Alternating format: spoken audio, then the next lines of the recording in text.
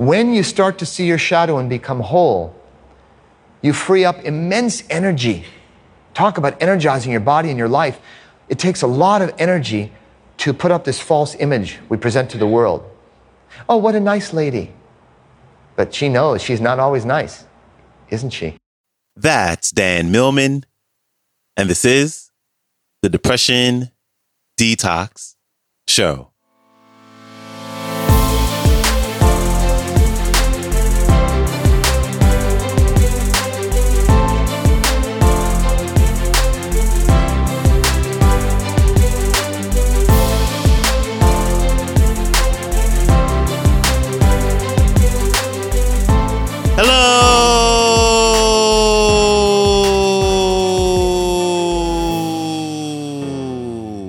And welcome back to the Depression Detox Show, where we share ideas and stories to help you live a happier life. I am your host, Malik Josephs. Happy Thursday. I am thankful for you tuning in with me today as we have arguably one of my favorite episodes of this year.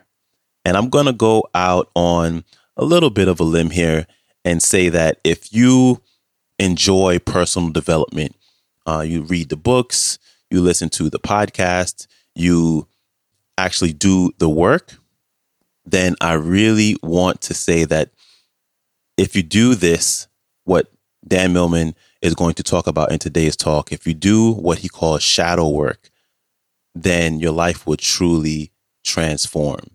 And I have seen a tremendous change in myself with the compassion that I have for myself, with the compassion that I have for others, especially in the challenging relationships that I have in my life. It has been truly amazing to see. So in today's talk, Dan is going to do an amazing job at explaining all the details around shadow work. And I hope that this episode really is impactful to you, and not just impactful, but I hope that it really encourages you to continue to grow and develop and become a whole human being. Because when you do that, it makes your whole life much, much easier.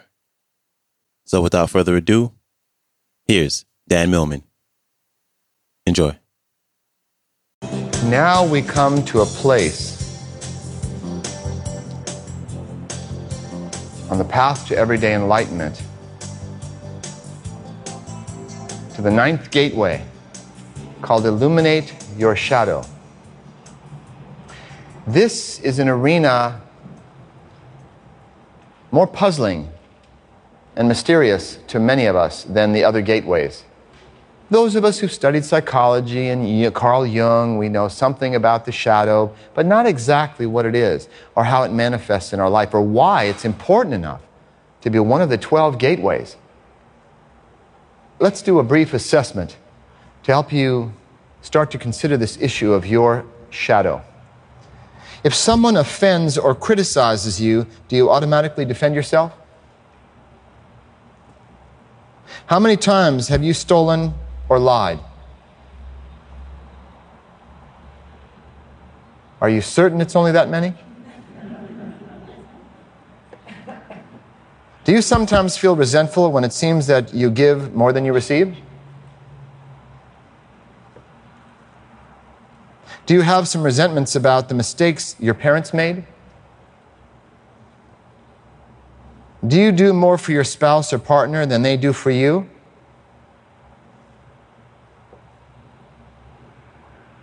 Do you know yourself?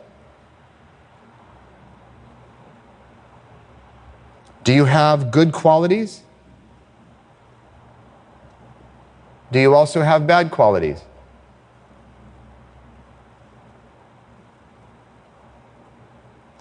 I'm not using these in a sense of judgments on yourself, but more objectively, positive or negative qualities, ones that are more functional and less functional, kind, unkind, and so on.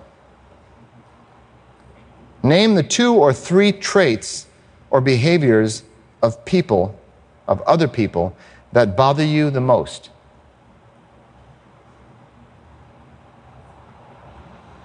Is there a part of you that might like to behave that way, at least some of the time? I want to read a quote by a man named Harry Palmer. From the time of the ancient Brahmins of India, through the Greek and Roman civilizations, up to the modern deans of the human potential movement, one doctrine, though worded differently, has remained unchanged. It weaves its way in and out of every spiritual practice, every philosophy, and every self-help program. It is know thyself. Henry David Thoreau said, I went to the woods because I wished to live deliberately, to front only the essential facts of life, and see if I could learn what I had to teach, and not, when I came to die, discover that I had not lived. Before we can be ourselves, we have to know ourselves. When we were babies, we were whole. Most of us find babies charming, very young children. One reason we find them charming is because they're so authentic. They're real. What you see is what you get. Their emotions are right out there. No pretense, spontaneous, uninhibited. But in the process of growing up and being socialized, we became self-conscious and we developed values, different values, therefore different shadows. There were parts of us that we rejected, that we began to disown, cut off from ourselves, and say, that's not me, I'm not like that. The shadow is not the dark side as in Darth Vader.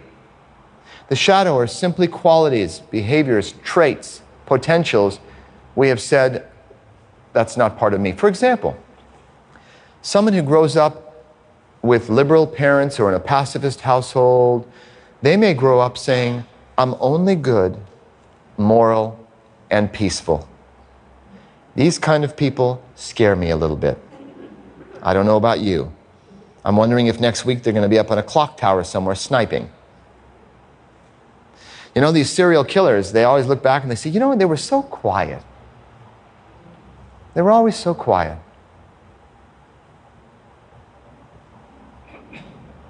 Someone who grows up in the inner city, in a gang, their shadow might be, I'm only tough.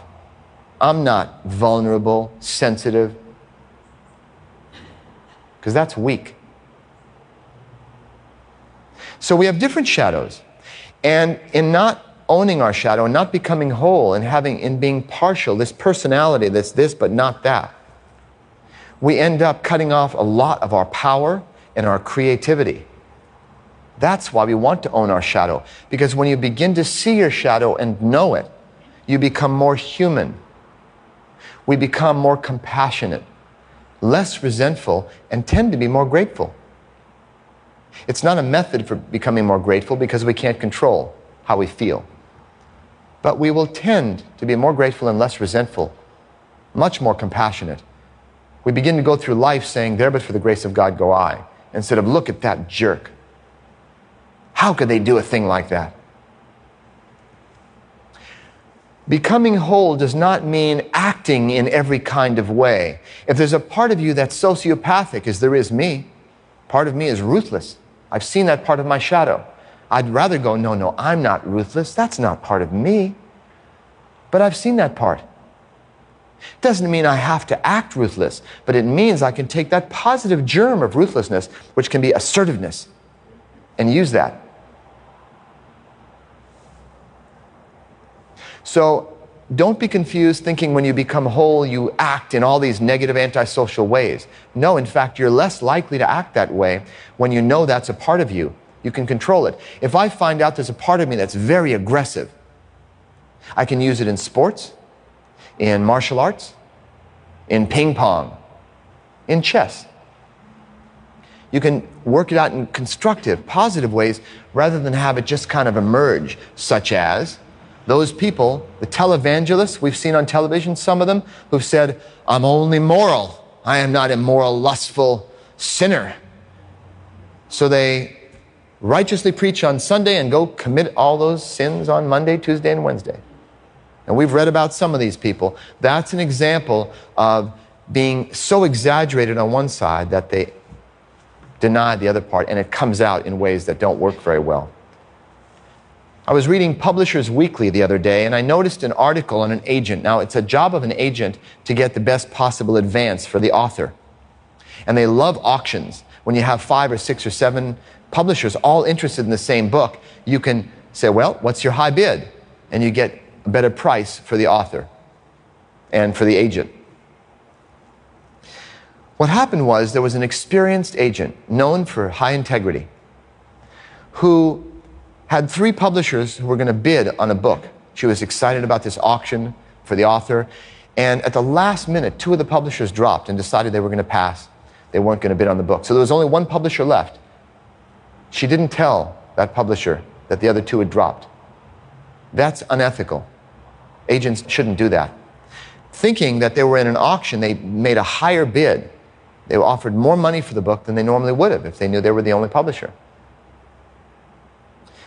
This happens sometimes. The point I'm making here is, in the article, she said, when she was caught, by the way, the publisher eventually communicated with the other publishers, found out they hadn't bid, and rejected the book. Said, we're not going to take the book on. But what she said was, and when this got public, what she had done, she said, from a part of me I didn't know existed, I just didn't tell the publisher about the other 2 who had dropped. From a part of me I didn't know existed. That does not absolve her of responsibility for her behavior, but it kind of explains. It explains what was going on. That was part of her shadow. I'm only honest with high integrity. There was a part of her that was not. If she had known that, she would have accounted for it. This is only one of many examples. Let me give you one closer to home. Have you, and this is a rhetorical question because I know the answer, have you, at a point in your life, had a relationship difficulty, and during that difficulty you saw parts of yourself you weren't too crazy about? You just saw part of your shadow. And do you notice, having done that, it makes you a little more human, a little more realistic about yourself? You know yourself better. It's not pleasant. Seeing your shadow goes against maybe your values that you've been taught. You mean there's a part of me that could rob and steal and lie? There's a part of me that's aggressive, that's not nice at all, that can be a jerk. When you've seen that, you go, yep, that is a part of me. I was teaching a seminar in Berkeley once. I gave a lecture, and some people were saying why they were there, and one young woman who was sitting up in the front, she said, I'm here because my boyfriend thinks you're full of crap. And I looked at her and I went, you know, that depends on what time of day you catch me. Point is, I don't offend easily anymore. It's almost impossible to offend me because any name you could call me, I'd say, well, there is a part of me. Yeah, there is. Not because I'm just giving you, a verbal aikido or saying it because it sounds good, but because I've seen it. I've done enough work on the shadow. Yes, whatever you could call me, whether it's complimentary or not, there's a part of me that could be like that. I have qualities like that. I may not choose to animate them. So now if somebody says, you're a jerk, I go, well, some of the time I can be, but you're a very interesting person. When you start to see your shadow and become whole, you free up immense energy. Talk about energizing your body and your life. It takes a lot of energy to put up this false image we present to the world. Oh, what a nice lady. But she knows she's not always nice, isn't she? One lady I know did a lot of shadow work, and she joined a ladies group called Bitches from Hell. She loved it. Because that was a side of her she'd never brought out. You free up energy, you become more compassionate because you've seen those attributes in yourself. So one way to start to see your shadow is through relationship, in the mirror of relationship.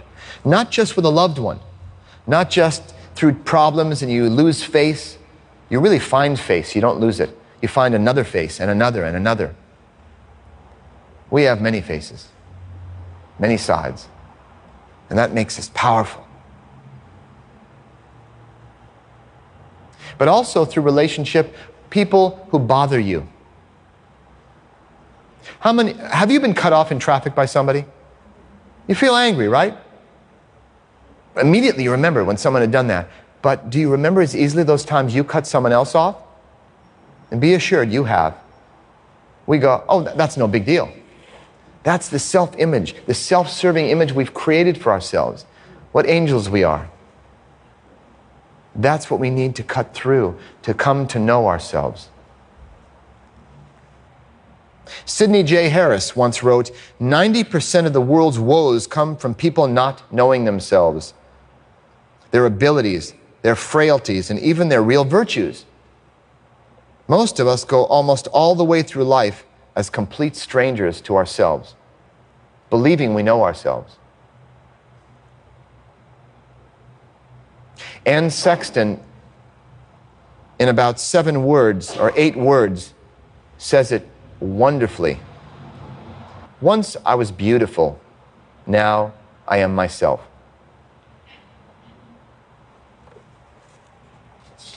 Robert Frost wrote, something we were withholding made us weak until we found out it was ourselves. Carl Jung said a whole person has walked with God and wrestled with the devil. Hermann Hesse, if you hate a person, you hate something in that person that is a part of yourself. What isn't a part of yourself doesn't disturb you. Let me give an example. From the time our first daughter was born, Joy and I stopped going out. We'd been a couple, we'd gone out for years. Let's go to a movie, okay, let's go out to dinner. But we didn't trust our kids with any babysitters. We didn't have relatives around. So we didn't go out. That's when I got her first VCR. Point is, 4 years later, our second daughter had been born 2.5 years after our first. 4 years later, we still had not gone out. And I had some friends who were still, childless, and they were young couples just going off to Hawaii, and they said, oh, we just got back from Club Med, Dan. And I'm going, kind of, how nice for you. And I didn't want to admit it, but part of me was really resentful. I looked down on them. I judged them because they were flitting around going to all these places. You can tell I still have a little charge with it. But that's because there was a part of me that wanted to do that. There was a part of me that wanted to do exactly that, be less responsible and just go play. But I couldn't acknowledge that. I was a parent. I was a responsible, good father. I wasn't like those irresponsible people, just running around having fun.